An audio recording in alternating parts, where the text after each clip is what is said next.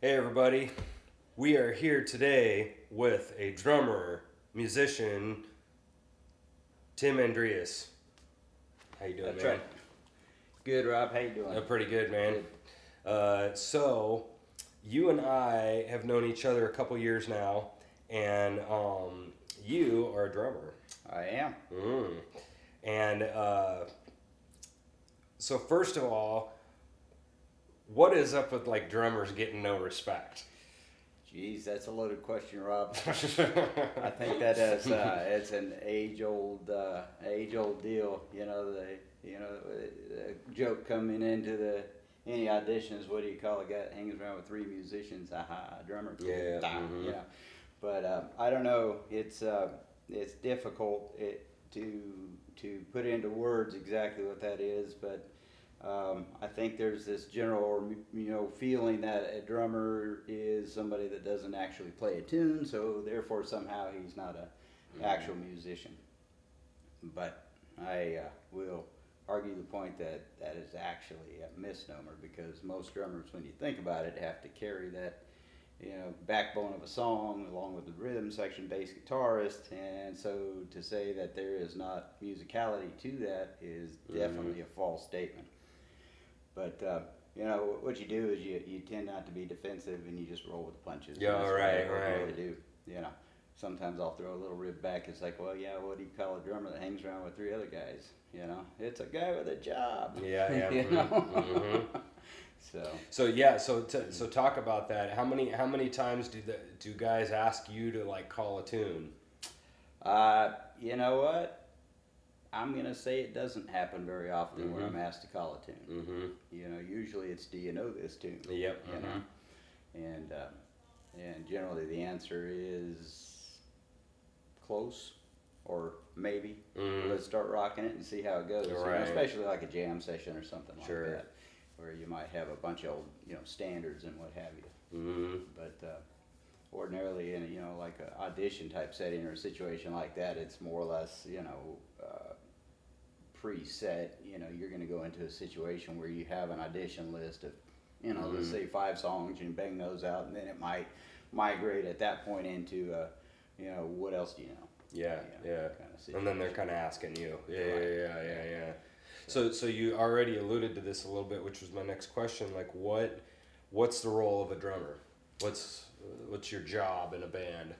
Well, that's interesting because a lot of times, and I've talked to a lot of drummers that perhaps don't have professional experience, and they have this almost I'm an accompaniment instrument type feeling. But a drummer is also more than an accompaniment instrument. It is the backbone. It's the spine of the music, and there's all the talk about click track, no click track. How does that work within a live setting and so on and so forth. But I think what that does is if a band can learn to center themselves around the meter of a song instead of the groove or a feeling on the song, the groove and the feeling comes back in, but it's on tempo. And so often when a band resists that, the drummer actually being the backbone, the spine of the music, you can have a little bit of chaos going on because you can kind of create swampy sounds and what have you to kind of migrate back and forth around the meter with instruments, stringed instruments and what have you. But with a drum, you're percussive, you're punctuative. It's going to stand out if you're not tied in directly with the instruments. So I think a good drummer knows how to steer the band where he needs it to be, and in so doing, I think he becomes that that gospel of according to drummer tempo, and it's going to be that way, and the music will follow suit. And likewise, like I said, the groove and all that will fall back into place when the band becomes more comfortable with that sort of thing. Mm-hmm. So, because you're obviously not, as a drummer, not responsible for like pitches in general, Right. but you are very much responsible for the rhythm of the song. So would you say that your job is to kind of help them stay there a little bit? Yeah, absolutely. Not that they don't need to have some of that in themselves already. I mean, you Right. can't be their metronome for them. It's Right. to help, right? I mean, Yeah.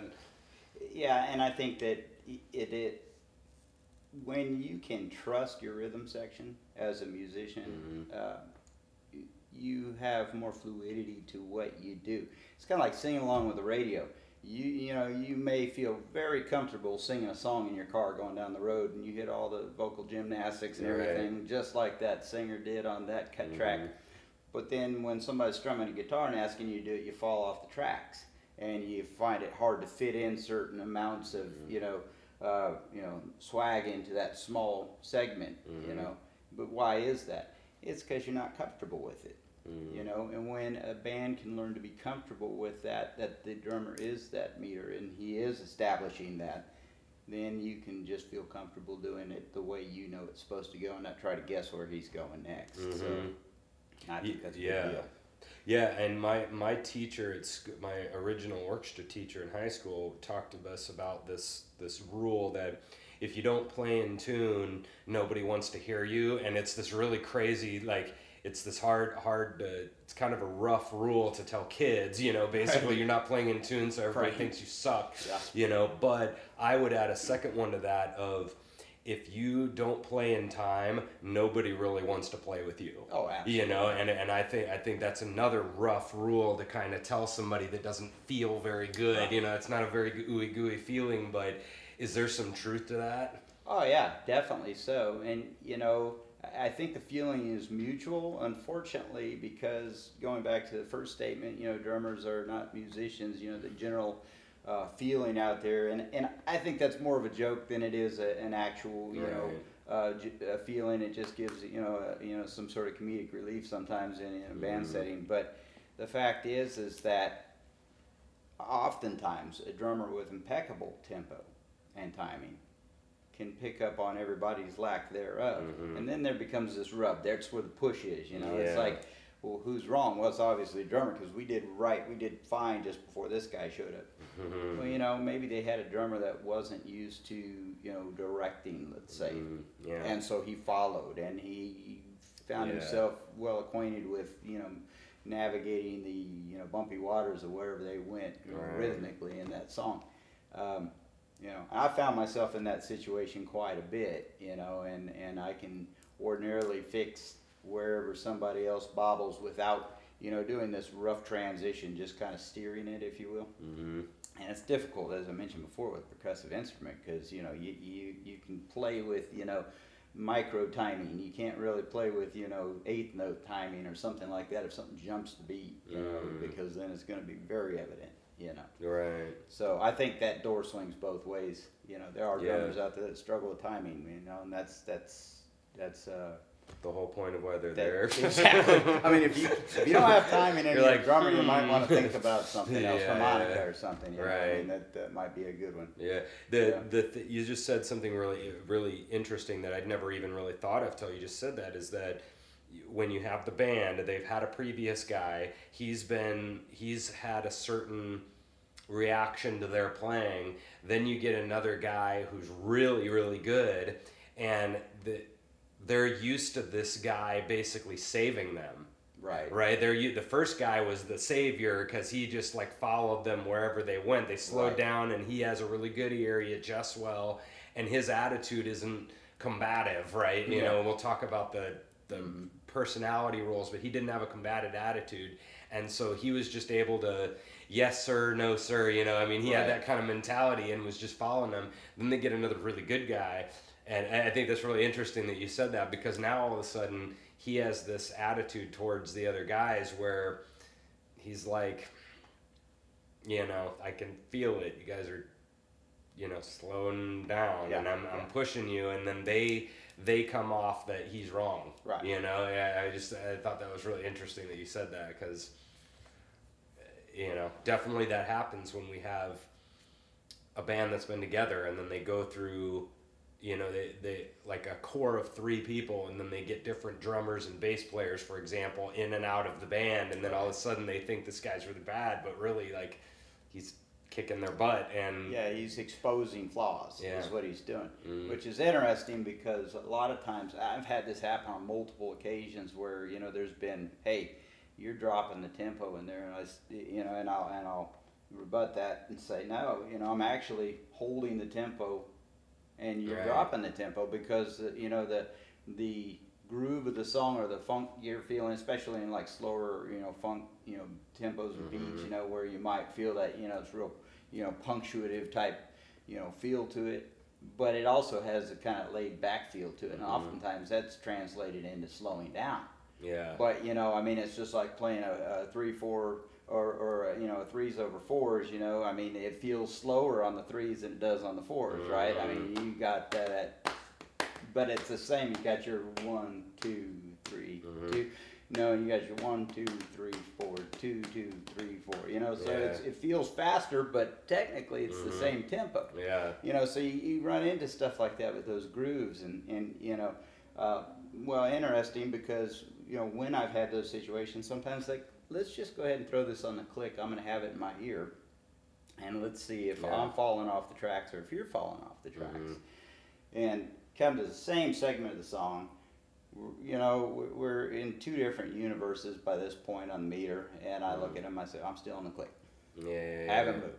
Turn the click on where it's audible to everybody. Sure enough, I'm still on the click. All right. You know, so doesn't make me perfect or to say, you know, that I don't make mistakes, but you got to also give credit where credit is due when a guy spends his whole life, you know, studying an instrument which is predominantly rhythm. You know, I mean, that's what we do. We count time. We figure out things in timing signatures and in and out of timing signatures and things like that, so we can be a little bit more unique than a 4/4 slammer. You know.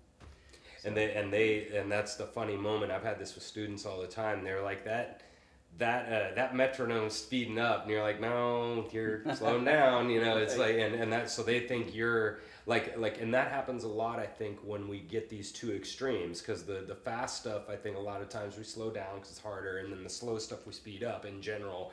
So when you're getting that slow stuff, and they're like, you're slowing down, and you're like, no, you're actually speeding up. I'm staying right here. It feels like I'm speeding up, but really I'm staying, and like, you know. So I know that's got to be kind of frustrating in general to deal with guys like that. The other drumming question I had that was really funny to me is when people, like for me, I notice a lot that there's like these three ways kind of to play a straight beat, three very different kind of sounds where you have the same quarter, and you can do it like a boom chuck the whole time, which would be more like a country. Right. And then you do like a boom chuck boom chuck boom chuck boom chuck doom, and that chucka doom is when, or you could do it in like a bossa. Right.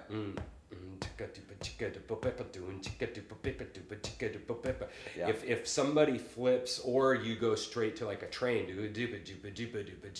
know, so there's like 4 or maybe like 30 different ways to play that same straight beat. Right. When somebody does that on me, that never like screws me up ever, because I'm counting, you know. But, you know, and I forgot to mention this, you know, we may not, just for nice sake, we might be able to talk about him, but we might not mention, you know, his name of the band we were in, but just because we're nice. But when we were in that band together, that was something of him as an example of some people when we're expecting the drummer to just stay there, and then when the drummer wants to maybe not do a fill every 5 seconds, but do something a little bit interesting with it, and then some people just lose it, like they can't follow it or whatever. I mean, that's got to be frustrating, right? Yeah, it is. You know, I mean, because you're almost taking, it's like, well, you know, and I always hate to make comparisons with, you know, great guitar players or this and that, but it'd be like, you know, taking, you know, Eddie Van Halen and saying, okay, well, you know, we just want you to play rhythm, you know. Right. You know, none of those taps and pull-offs and pentatonic, just play rhythm, because, you know, we fall off the tracks when you start doing all that other stuff. You know, and I mean, you know, no, it's blasphemy, right? I mean, it's no almost, disrespect to Eddie Van Halen. You know, I won't rank myself amongst that category, but you know, I mean, the fact is that you know, when I want to play a song and I want to put something into that song, typically, you know, especially playing cover tunes, I'm going to do is you know, as good as I can to try to cover it identically, you know, maybe not exactly beat for beat and all the, you know, fills, Although I'll tell you, I do a pretty good, job of pulling that off. When I set my mind to it. As close to the recording as you yeah, can. as close as I can, because yeah. I think that's respect to the original artist. I mean, that's Right, just the way I yeah. feel about that. But but sometimes I want to showcase a little bit of what I do. I just did something at a show down at Lake of the Ozarks like that, where I took a great drummer's segment and I feel like I kind of made it mine, Yeah. a little bit. Yeah. And I was real happy with it, and it was kind of flashy. It probably wouldn't have fit for the time, but it worked out really well. But yeah, I've had multiple occasions where I've played a song how it goes, and I'll have a guitar player, and I had one just recent. A good friend of mine just passed away, fantastic guitar player, but he was real buggy about that. Yeah. He turned around, he's like, "Man, it's too busy. It's too busy. Simplify, because I'm losing where I'm at." So Yeah. So I try to have a certain amount of sensitivity, but I also like to be true to the original cut if I can, out of pure respect, if nothing else. But I want to have fun too. Come on. Yeah. Give me a piece. Yeah, I know, and that's always where I'm sure I don't have to deal with that. Definitely with the kind of being a solo instrument, but being a kind of a more of a lock it down part of the band. That's got to be a teetering act that you've got to really do. I mean, that leads me to my next point of kind of the difference, because you play a lot of like heavy stuff. Definitely a lot. You've had a lot of experience playing rock, Right. and but then when you roll over to like country, it's the same instrument, Right. and it's the same general role. But what would you say, like, of those couple of genres that you played specifically drums on, like what are some of the differences there that you've noticed? Well, I would say probably one of the biggest things that I noticed, and I don't want to make any cliche remarks towards any genre of music, because everything has its uniqueness, but country western, or let's just say country in general, is maybe let's narrow it down to a little bit more like outlaw music and things like that. Has a very standard beat. Yeah. Most of the songs you could stay on one shuffle and work through 25 songs and never change beats or tempos, and it'd fit. Yeah. And formulaically, the songs are typical. It goes through 4 stanzas and a da da da dum. I mean, so you got the same thing that you're kind of working around all the time. It can make for somewhat of a boring situation. I know a lot of, there's a lot of more modern country, which is kind of crossovers with rock, and they get interesting. Some of those drummers are fantastic. I mean, you listen to the, Jason Bolins and Jason Aldeans and, Jake Owen and some of these guys out there. Great drummers, and really pulling off some, really unique stuff. But as a whole, I find that, the old standards, pretty boring to play. Yeah. Not a whole lot of uniqueness to them. Those old waltzes got to be just torturous, huh? Oh, yeah. Yeah, they can carry you up after a while. Chick-a-boom, Yeah. chick-a-boom. Well, and moreover, you got to watch Falling Asleep, because you're bored to death and you're back there playing, and here comes a change in the song, or a segue or an ending, and it's like, oh, where was I again? You were looking for some cues, some vocal cues, like, hey, he's not singing nothing, come on, But yeah, so there's definitely that, Yeah. But to contrast that, say for instance, with a typical rock genre, even pop stuff in top 40s. I mean, I listen to some things. I mean, listen to Toto. Listen to, I was listening to Mr. Mister the other day. I'm not a huge fan of the band, but certainly I'll give respect. There's some segments in that drumming, and it's jazzy, and he's tearing it up. And listen to it. It kind of, it was one of those moments. I'm thinking this is a pretty straightforward song, but he does some things in there to try to accent on the cymbals and things and offbeats, and some cool kick beats, dun dun dun dun. He's got that kind of feel to it, and then he's on a ding ding dun dun dun dun dun. So he's got this nice little off tempo feel in there. You seldom going to find that in country. Yeah. But then moving more into like a rock feel, or more metal, migrating more out of the top 40 stuff to, maybe some commercial metal or hair metal kind of stuff.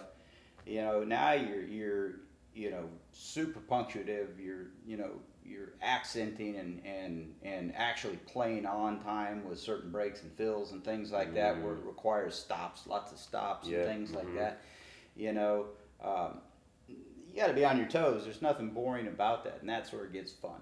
You know? Right. And you migrate a little farther into some more alternative stuff where you're playing more polyrhythms and things Yeah. like that. Yeah. Certainly no room to fall asleep. And lots of Yeah. fun. But then you might, depending on who you are as a drummer, some of that might actually be over the top to find a level of middle ground where you're actually happy drumming too, because that Yeah. can become a job. Depends Right. on what Yeah, you and that's want. that's an interesting point about the this is I mean, we could go all night on this topic of the finding that balance of it being not too boring but not homework either. Right. And that may, I don't know if that's what Yeah. you're kind of implying, where you get into some of these types of music, especially when you get into like odd meters and stuff like yeah. that, where you can kind of, I mean, go into the practice room for days and never come out, Sure. and it Yeah. can be like too much of a mind screw, Yeah, it's a lot of pressure.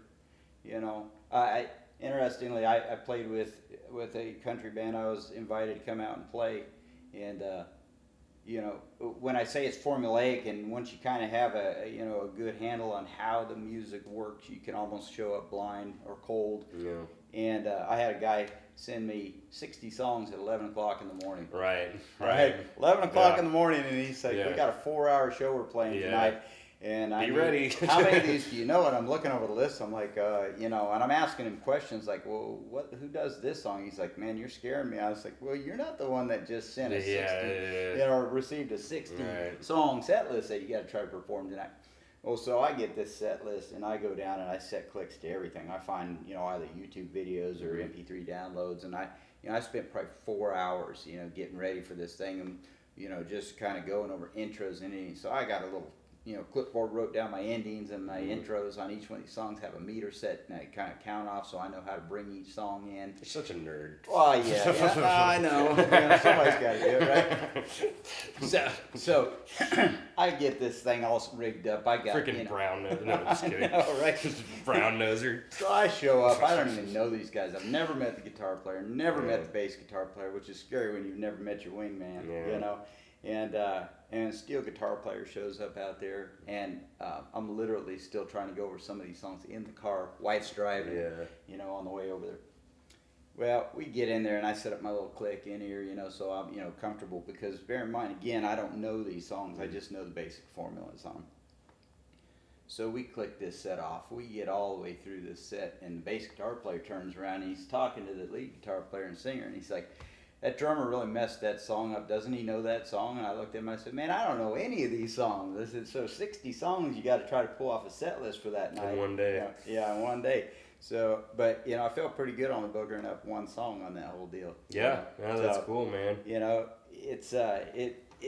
But conversely, if you give me a heavy metal set, I might get one song right. That's the biggest difference. If Yeah. somebody said, "Hey, we're going to do a Tool tribute, show up here tonight," and well, forget it, because I wouldn't get any of them right. Yeah, right.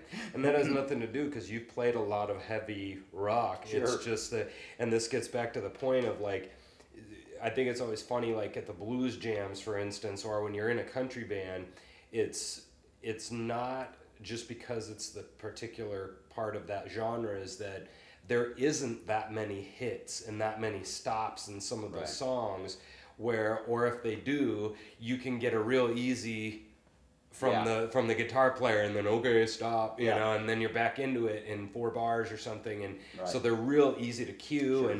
But the rock stuff I've noticed, and that's I think maybe one reason, getting back to our original point of why people don't ask drummers in blues bands and stuff to pick songs, is because, like, if you want to play like Pride and Joy, well, we could pick 19 other shuffles that is the Right. same freaking song. Exactly right. So, okay, let's just play shuffle and just pick one, Yeah. A slow blues, okay, let's just pick one Right. of the 100 there are. But in rock, there's a lot of, deep down, boom, and then, Right. on all these ends of phrases and stuff, and you really got to kind of know the songs more than country and blues, for example. Case in I point, think yeah. jazz is very similar to the country yeah. and blues, even in the same way, because there's some, but there's a lot of those swing tunes that don't really have hits exactly like rock do, Right. where they're super precise. The drummer can kind of do Right. whatever accents he wants. There isn't this big spot where we're all unison, drums, bass, and we all, you know, da da da da da da boom, you know, where we're not supposed to exactly hit that. Jazz is very hard, you know, it's the beats are just way harder, but rock is very specific, and funk I think is very specific in that too, where some of the songs, and country and those you just play through, you've got to kind of know your songs more as rock, right? Which takes us to the very first question. You know, as a drummer, you need to know the song. You need to be a musician. You need to know how to you know, just as if, you know, you're going to do a chord transition on a stringed instrument, or you know any you know, tone changes or anything vocally, you know, you need to know exactly where that is. You know, obviously perception is we just set a beat and just keep playing, right? But the fact is that, yeah, in jazz you kind of got a right, left, center thing. You know, you can go off this way, you can go off that way, as long as you know what center is. You know, and especially like progressive style, you know, style environments, that's welcome and encouraged. You know, but rock is very punctuative, and you got to know the song. Progressive rock, you got to know the song. You got to know where the hits are, the stops are, and you got to know where the timing changes are. And in a couple unique circumstances, and you know, even going back into older rock, you know, there may be tempo changes in the song. It's very uncommon. Even some things that feel like tempo changes are actually just setting up a different attitude, the same tempo. You know, but you know, like I think I want to say "Stairway to Heaven" was one of the first songs that was kind of introduced to the rock world that actually has a physical timing chain, or a change to it. You know, and it bumps up 15-20 beats a minute, somewhere 2/3 of the way down the song when the instruments start coming in. It has this real build to it, you know, which was part of, you know, Robert Plant's genius, you know, how he kind of built that. But then you have, you know, and most recently I'm playing with a Leonard Skinner tribute, Edge of Forever, out of at Fort Leavenworth, Kansas. And, you know, I'm playing a song that has a 20 beat, you know, a minute, you know, timing chain. And everybody knows what that song is Freebird, you know. So, you know, it literally has a timing change. It goes from like 118 to 151, I believe, somewhere, right? So, you know, so there's an actual, you know, example of that. So you got to be, you know, there's musicality there. You got to know where you are. You got to know what you're doing, and then you got to present these hits specifically on time when you got, you know, a 9-piece band all trying to do that at the same time. There's no guesswork at that. You know, so. You know. One song you and I know really good was the Copperhead Road, right? And we've had some discussions on that song in our previous band, and I don't know, you know, I don't know if I'm correct about that song specifically, but I think one thing that really blew my mind when I first got into town, and definitely when I started working on my albums, is I had this mentality that the drummer just goes and does their thing, but I didn't really realize, you know, those differences between the boom chuck and then the boom chicka doom chick doom chicka doom, and then, or the train, or the, you know, these a whole bunch of very, very similar beats in the same tempo. And I think a lot of times when we're with non-trained musicians, somebody hears something where it feels like it speeds up, but it doesn't speed up. The drummer's just doing a different feel right here. The click is still, and he's just doing a train now instead of a boom chuck, and it feels like it speeds up, but really just the energy has changed. And that's always frustrating when I'm dealing with trained musicians. Know this, you know, they know that this is really what's happening. It's still. It's still the same tempo throughout the whole song, but what the drummer has done has changed, and that's back to the idea of with drummers where people are like, oh, I like that part, and then they kind of try to figure out, well, why is that different from this? oh, the drummer is doing a different feel right here. Right. That's why you think this part is so cool. Right. It's really the drums. It's not the guitar player getting all the fame. Right. It's really the drummer right here Yeah. is doing a different thing. Yep. And I just think that's really cool that is really why this is one thing that gets back to our immediate thing, is that I always think of drums and bass that I've learned a ton with here in the last 5 years of really understanding the different kicks and the different feels that you can do, is that I look at the rhythm section sort of exactly like linemen in football, where when it's running right, nobody cares, Right. you know, and then when you get a really bad drummer, everything falls. Right.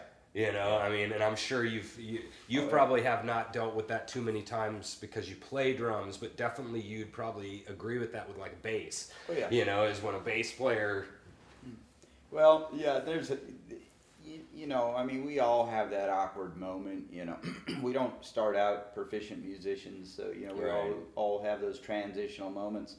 I have a videotape, VHS tape from the 1980s, you know, and Ouch. I you know, it was so funny because a band that I was playing in at the time, we got asked to come play this show at City Park, where it was a showcase, basically local talent, all this stuff. This is, you know, we're all, you know, young kids, 18, 17 years old. We get up on the stage, you know, and play this, and you know, to play a set, and we're just all amping out, you know, because we're so thrilled that we're actually playing with a real PA system in front of real people, and this and that. Right. Well, you know, we were fully unprepared for this thing. You know, we had no idea what we were doing or what we were getting ourselves into, and we ran out of music very quickly. I mean, it was bad. We were so unprepared. We didn't have a set list, so we were trying to wing it. You know, we were like, what songs do we have? So, you know, captured in, you know, time in a time capsule, you know, where I can never forget it, is my first live drum solo. And, you know, it undoubtedly was the worst drum solo in rock and roll history. But at the time, it felt like the best drum solo in rock history. Yeah. You know, because I was doing it. I think the only confirmation to me at the time that it wasn't any good is when I got done, you know, there's this awkward, you know, clap here and maybe one here, and it's like, Yeah, right. Yeah, But, that feels yeah, great, but- doesn't it? Yeah. yeah, so you know, I mean, we That's all funny. have those moments as a musician where you can trash something pretty bad, you know, and you learn from it. And Yeah. you get better because, Yeah. you know, and that's my constant reminder ever since 1987. Don't ever do that. Right. Yeah. That's really good, man. I mean, I think all of us need to keep that humble mentality, right? It can be real easy to think you're kind of something special, Right. any of us, you know, and then all of a sudden you're like, well, you know, and the other thing about that is it's not possible to fail worse than that, right? You know, I mean, you can look at it like that, where it's like, you know, but you know what I'm saying, you know, like, I can't do any worse than that, so the only place to go is up, you Right. know, so that's like, Absolutely. so the last thing on bands is that one thing that you and I have had many conversations about is the idea of that the thing that I'm really passionate about is like kind of running a band and all the little things that happen with like the personalities of band members and all the relationships and Whit Marsalis always quotes it as the negotiation, especially jazz, about that this person's the prima donna and this guy is maybe the drummer that doesn't want any solos, or that this guy wants to do stuff like the original, this guy wants to purposely not do it like the original, you know, all those little moments. Like, what is something in a band that you've had in the past in regards to all that hasn't worked? What's been a moment that's been really bad in that? Well, you know, unfortunately, Please list people. Please out them. yeah, No, I'm just kidding. You know, I mean, Throw them right under the bus. bands are difficult dynamic because, you know, these are a bunch of real creative people to begin with, and you know, I like to think that, you know, drummers are, you know, we're mathematical, so we're more of the analytical, you know, component to a band sometimes. But, you know, then I've had my fair share of, you know, ups and downs, so I can't really say that that's a fact. But, you know, dealing with different personality types and sensitivity levels, this is like an expression. What we do is like painting on a canvas, you know. So somebody comes up and looks at that canvas after you're done and you're pretty proud of it, you know, and makes a comment about it. you know, that you're not happy with, it can rattle your ego pretty bad. You know, especially if these are talented musicians or people that you respect. So, you know, I've learned to be very sensitive. I've auditioned people and had them come into my band space and you know, for vocals. And I said, hey, can you just come back next week and do that again? You did a really great job, but, you know, the boys are wanting to hear a little bit more from you. And this gal turns to me and she says, well, I sang my ass off, but I didn't hear you guys do shit. So I was like, well, so here's this, you know, this example of a person that, you know, I wasn't trying to offend her. You know, I was trying to, you know, hopefully we can just bring it up just a notch and get everybody on board with it. But, you know, I offended her. And that's partly because she came out and painted, you know, her canvas and didn't get the response that she was looking for. I've found that there's, you know, that we have lead singer disease, we have lead guitarist disease that we all have to contend with. Yeah, they get a disease, don't they? Yeah, and I mean it's and you're very fortunate, and I find that the current setup that I'm in with Edge of Forever out of Leavenworth is this. My lead singer is very, very down to earth and very humble, and probably one of the most talented musicians I know, hands down. He can get on that drum set and play and show me where I messed up. He can get on the guitar and play everybody's part better than they can, typically in some circumstances, because the guy lives, eats, and breathes this stuff. And I say that with all due respect to the other musicians in the band, because I'm fortunate to be in a band with just absolutely phenomenal musicians all the way around. But, you know, from vocal talent all the way down the list. But, you know, there's always going to be those personality conflicts. There's the real strong lead guy who doesn't mind stepping on toes. We know those guys. You know, the guy that doesn't think twice before he turns around and cuts you off at the knees, you know, or, you know, worse. You know, we've all had that, you know, in recent history. I think you and I can probably affiliate on some of those ideas or thought processes, because, you know, we've experienced it. And where it's uncalled for, it could have been handled completely different. Right. But I think that's kind of an extreme too, you know, because most of the time it's more of a touchy-feely situation where you might step on somebody's toes and just didn't say the right thing because of their artsy mentality, you know. The lady, so the example of the lady that you talked about, what, as a teacher, I'm always wondering, so is asking the question, is there something I can do about this situation? And what I'm meaning by that is that, is there a moment where I can say this a right way and a wrong way and I need to pick the right way? Or is it maybe the situation where you're talking about where I picked the right way and she still took it wrong? So then that leads me to the next question is that moment, is there anything that's going to fix this right now? You know, and I mean, and that really annoys me, because there's a thing, I can't do anything about this right now. Right. Because they're going to take it personal. No matter what criticism I put out there, no matter how I say it, they're going to take it personal. So my next question to myself is, what do I do now? You know, like, you know. Yeah, you can't reel it back in. Once the horses leave the barn, it's kind of like, okay, it's out there floating around and go into damage control, you know. Right. But then you got to be careful that you don't show all your cards, because in a circumstance like that, you know, we weren't 100% positive. But you do want to give her another chance, because she might have had it. So we don't want to say, hey, you know, forget what I said, you're in. You know, and have her come back and regret that decision. Right. Although I will say that I've seen her many times perform since then. She's in one of Kansas City's top bands now out there, and I regret that moment. You know? Yeah. You know? Because in that audition situation, you're only seeing, you're not seeing her after 4 gigs doing this material. Exactly. You know, and you've seen her in other bands and you go like, wow, she's tearing this up. Tearing it up. But in this audition, it was whatever it was. And so I guess like my thing is like dealing with the personalities is really like finding some sort of general rule that people can think about when they're dealing with people in a band. I think the criticism thing that you were talking about is really interesting, because all of us trained people, I think all of us that have taken many, many lessons, I think we can be better at criticism and we can't be as well, because we're used to taking criticism because we've had, you know, I've had 400 violin lessons of criticism. So when somebody says something, it's kind of like, It rolls off. it doesn't roll off. You're like, oh, okay, you know. Yeah.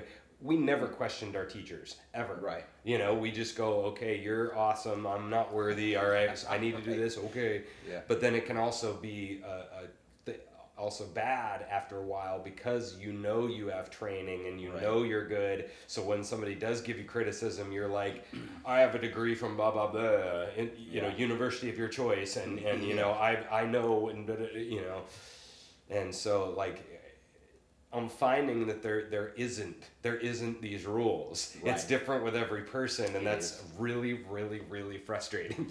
You know, I think it's doubly frustrating. Again, you know, I'm just frank about it.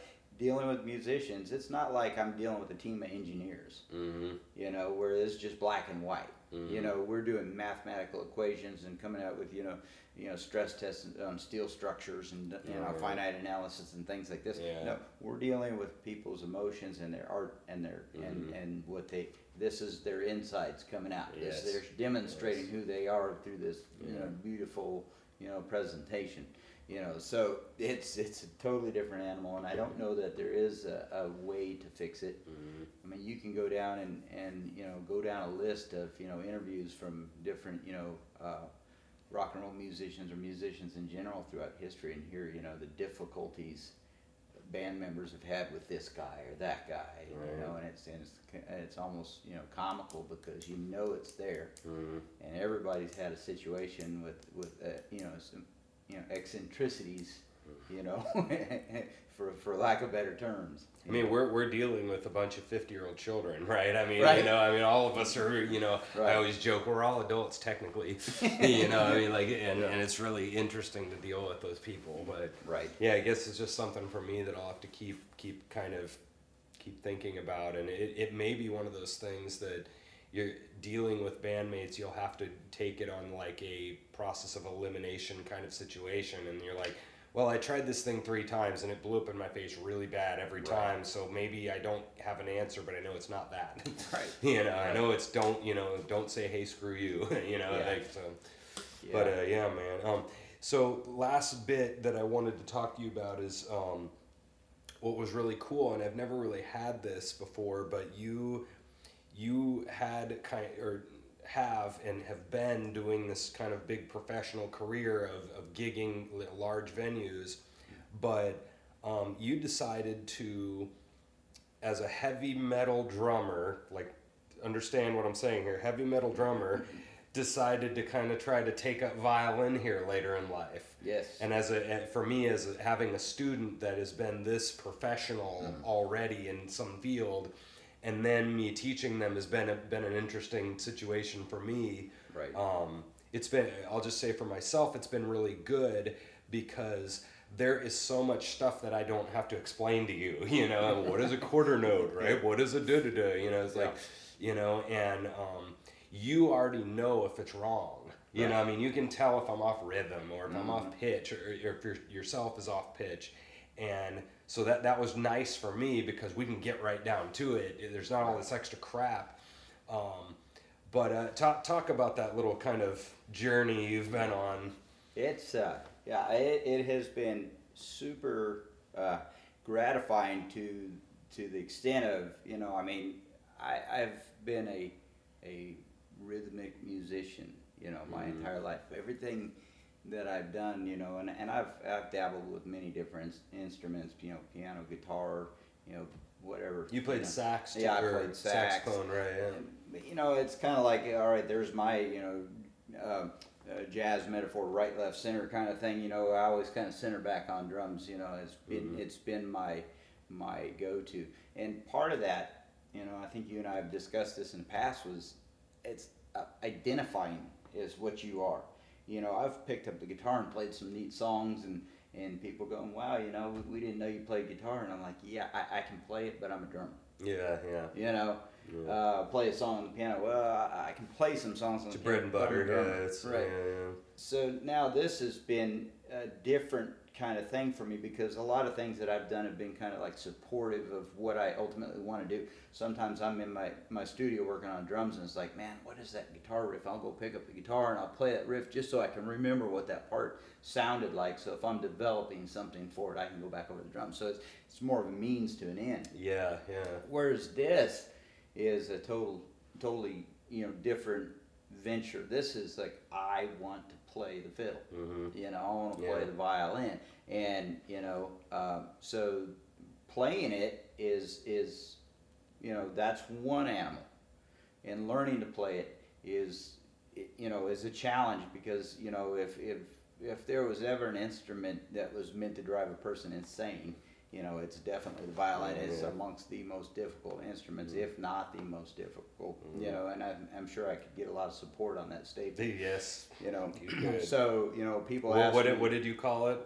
Whose instrument is oh, it? this is Satan's instrument, man. I mean, he created this thing to drive people mad. I want to turn it into a hatchet most nights. Yeah, But Jack Benny said, he says, the only instrument you can play every day for years only to be lousy. You're It's a right. fact. I mean, it's difficult to play, but I think it's just like singing in the shower. I'm a rock star when nobody's around, but get in front of somebody, and that's different. And I've had pretty good opportunities to play around now with some people and that, and it's worked out. It's getting better, but as you would attest to, some of the first recitals, I would get up there and I thought I had my stuff put together and I knew the song and I could play it well, record it. You heard it, sound great. I get up there and it sounded like I got the best vibrato in the world from my shakes. And Yeah, just right. You said that at the recital. You're like, guys, this is not vibrato. This is me shaking. Yeah. So it's but I think that all boils down to the whole center on that whole deal is identifying myself as a fiddle player. So Tim, what do you play? I'll play drums, but I also can play fiddle. Until I can look you in the eye and go, I'm a fiddle player. Right. Then I think I think that's the transition point, and I'll know that. And I think I already do. You and I had a conversation on it, a few, maybe a year and a half ago, where you said, it's just like when you play drums, you're not thinking about every beat you're playing when you get out there to it, because it's become muscle memory. You know it well enough. It's just you're confident it's going to come out the same way it did when you're back in your studio. So yeah, it's a huge transition though. Yeah. Fun and definite worthwhile journey, but Yeah, that's great. I mean, it's been really fun to teach you some lessons, because it's just a ridiculous instrument. I don't know why any of us are playing it. I mean, it's a horrible instrument. It's horrible in regards to how hard it is. I mean, it's a wonderful instrument, People but enjoy playing it's just one of those things that you don't have any wiggle room on anything. You wiggle too hard, and on your bow, and you scratch, right? I mean, you're barely off like that far, and you're out of tune. It's like there's no room for failure, and it's one of those. I've heard this quote from some people that are like 87 or something, and they've been playing for like 79 years. I mean, they've been playing for a long time. And the guy's like, so how good are you? And he's like, I'm making progress. That's his answer. And that first of all, as a musician, that mentality is wonderful. Oh, yeah. Because that's a very humble mentality that it's one of those things. And I think this might be a general rule for instruments in general. It will never be Rob 1, violin 0. Right. It's always going to be violin 1, me 0, because you cannot perfect these things. But it's that also mentality of a violin where, I mean, if you play 87 years, you might get somewhere. Barely. Barely. You're getting there. You're just getting there. But that's really. Yeah, and so I know that one thing that's cool that you've done is instead of getting to a point where you're like, where they have this in blues musicians and country guys, where you play and you learn your stuff in your 20s and teens, and then they get to a point where they kind of plateau, where they sort of learned blues and they've learned country, and then they get to a point where they can kind of go to a jam and they don't really need to kind of practice anymore, where they kind of had their stuff, But that's so cool that you've taken this moment where you're, you know, later in your career and you're still pushing and still searching and still trying and whatever. I think that's so cool. And I mean, do you see that a lot of people who don't have that mentality, especially Yeah. later in their careers? Yeah, most people get to a point they're comfortable or they're satisfied, and I hear a lot of people talking about, you know, at a point where they'll, you know, I'm gonna retire. I'm doing this up until this point, and then I'm gonna retire, and I can see that, you know, if you're just really bored to death, you know, with what you're doing. But you know, to me, music is a living thing. You know, I can go back to 1987, you know, in 2 seconds when a song comes on the radio. You know, it triggers things in my brain where I'm not just listening to the song, I'm feeling the music. I mean, really, I mean, as corny as that may sound, it's you know, there's no way I want to give that up, because there are some things that, you know, I mean, and I'm not there yet, but you know, if I was in my 80s, I'm certain that I would feel exactly how I do now. At near half century mark here, you know, I look at things that I did with nostalgia, and that is a trigger. And suddenly I'm 20 years old, and you know, life is, you know, new, and you know, so that I would never want to give up that, you know, ability to have those emotional journeys, and music is like that transcending kind of, you know, device. Yeah. So I love it, man. There's no way. And when I'm done, you know, once I conquer the fiddle in the next 6 months, you know, we'll move on to something You else. will. You will. I have faith. You know, we'll keep moving, man. I'll never stop. Yeah, that's great, man. That's a great attitude. So two more quick ones here for you. So I'm always interested because I'm in this area here where, yes, I've kind of played quite a bunch of years already, but I still feel like a very much of a baby in the sense of my gigging career, especially in the band sense of doing the rock stuff and whatever. And so I'm really fascinated by the things that I've learned in regards to kind of starting this journey of the gigging and being out with like club owners and like booking bands and running a band, or just being a gigging musician. Do you have any kind of advice for those kind of 20, 30-ish year olds that are kind of getting into this new professional scene or whatever? You got any advice for them? Yeah, I'd say the biggest thing is marketing yourself. It's so difficult when you're a young band. Nobody knows who you are, and you're going into these weary club owners who have seen, you know, 1 million people come through there and guarantee them they're going to pull a crowd, you know, which is always the rub, you know, is whether or not the band's supposed to pull a crowd or the clubs are supposed to. You know, of course, you know, as a musician, I'm always going to say, hey, you're the one with the business establishment. I can't, you know, drag around a fan base to every place I play if I play 50 times a year in your community.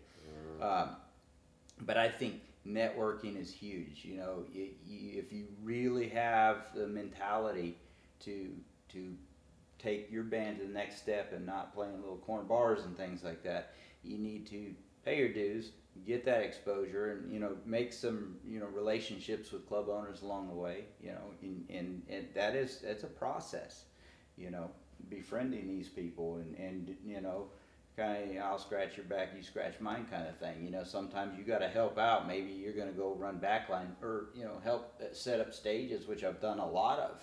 You know, hey, you know, I'll help you out, and you get to be a friend, you know, with those people. Next thing you know, they're going, well, you got a band too, don't you? Well, sure, yeah, we'll do this. So, you know, that in the earlier phases, that's paying your dues. You know, you got to kind of look for opportunities to do that, but then don't discount putting together nowadays, especially an EPK. You know, if you're a small band and you really want to get out there, take some band pictures, put together a small press kit, even if you spend a couple $100 on, you know, some decent recordings of your band, so you can have some material to give to people. That's like that really polished resume.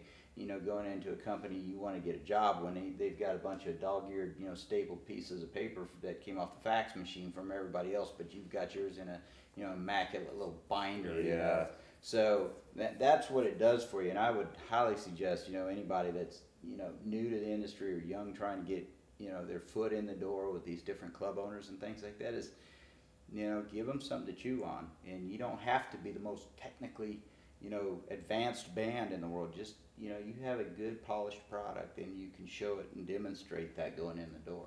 That's a great, yeah, that would probably be mine as well to any young, is the general, because we have that a lot coming out of the academia, is that academia is basically been all about learning how to play music beautifully and then learning kind of all the ins and outs of the actual music, knowing your chords, knowing your history, knowing your, it's all about the music and playing it beautifully.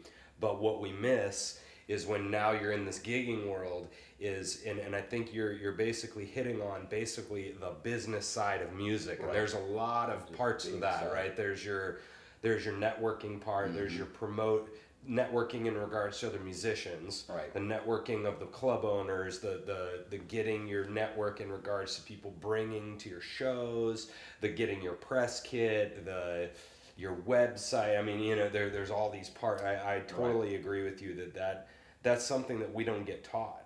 No.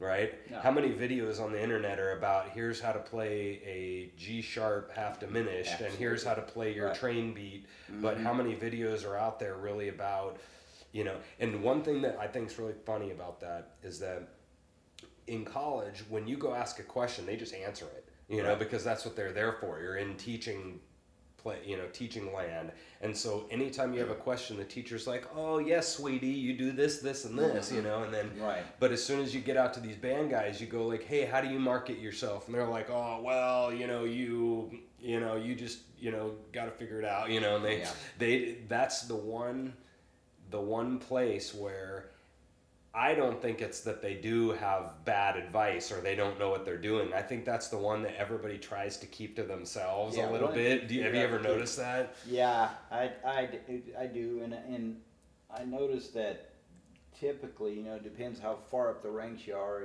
as far as, musicianship. You're not going to see a band, at the level of the bands that I play that are out promoting themselves. We play in bands that have promoters. And that's part of that paying your dues and getting up to that, place in life where you can show that to a management group that's going to promote you and get you gigs.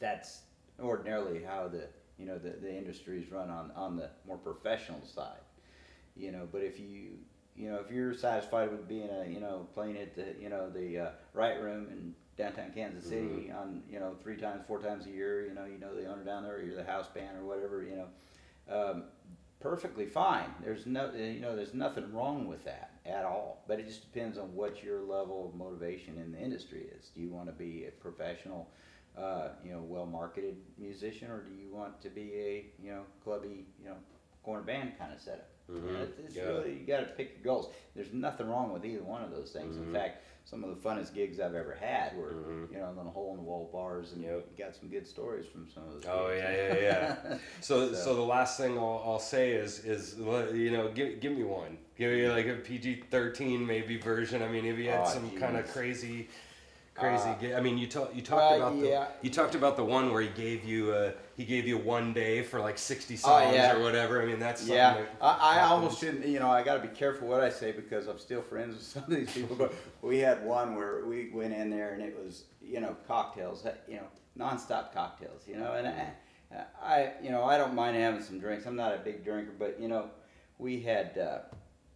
We were being served cocktails all night. We didn't really realize that we were, which was the problem, because the way the stage set was, the bartender and the servers could, bring a drink and refresh a drink on the stage. So I'm playing along and I'm thinking everything's going right, and I have a crown, oil in a cup, and I'm just sipping on the thing. But after about 10th song and we're getting ready to take a break, I noticed that cup, I haven't really touched it. I'm thinking, pretty proud of myself. I'm really not, going through these things. Well, by probably the 10th song in our second set, I noticed that I'm having the same condition on this cup, not paying any attention to the fact that it's been refilled or replaced, 5, 6 times during this set. Wow. Uh, and we're getting to the end of the song, and my eyes are rattling. I can't remember the song, and I can't, it's just everything is going wrong. My legs are going numb. Literally sitting on the drum throne, my legs are going numb. And I realized at the end of the set that I had probably, I don't know, 5, 6 Crown Royals per set. Yeah. So just the rest of the night wasn't going to happen. I mean, that's all there is to it. Right. Well, I wasn't the only one that this happened to. Our lead singer, this had been happening to all night that night. And we get done and we're packing up our gear at the end of this, humiliating set where our lead singer had announced the name of our band about 15 times during the last set because she was so intoxicated herself. That's funny. Yeah. So then she ends up pulling some of our rigs off the stage, and causing some damage to some equipment at the end of it. But it was one of those nights that you'd prefer not to have happened. Oh, sure, yeah. But all I can say is that is not a typical operating order for me as a musician. That was one of those things that you hope never happens, and it does, and there's really no excuse for not paying attention except for you're kind of caught up in the moment. You're right, that's funny, yeah. How come every time one of these funny gig stories that somebody tells me, how come alcohol is involved every single time? Is that telling us anything? Yeah, if there's a nightclub involved, there's generally going to be an alcohol situation. So, but yeah, we're the only. I mean, besides for like airplane pilot and maybe like cops or something, we're the only thing that gets to like drink on the job, right? Pilots, and right? Doctors, right? They're drinking on the job, right? Yeah. But yeah, I mean that's just really funny, and that kind of happens though too. Of the tough thing about our industry is that's one of the what I wanted to do again this show about is all those elephant in the room kind of questions that nobody really addresses. And one of them is addiction, in our sphere of either drugs or alcohol. Absolutely. And it happens a lot because you get there and it's such an intense field to be in because it's just emotionally intense. Of you're pouring your heart out, and then it's hard when you get done to done with the gig. And then you don't have any more of that intenseness. The intenseness is gone, and the stimulation is gone. Yeah. And then all of a sudden you need to keep that level up. And it happens a lot where all of us tend to start smoking pot or drinking or whatever. It definitely is tough because like you say, there's this adrenaline and this intensity. I mean, going back to the violin recital.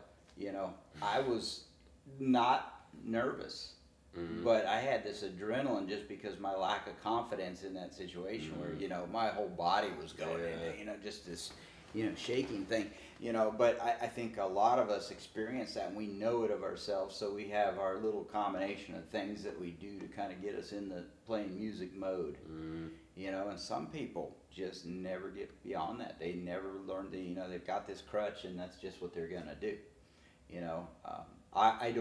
I don't find myself in that situation very often. And with drumming, I prefer water. I get dehydrated usually. Right. And a lot of times I play with my shirt off just because I get so hot.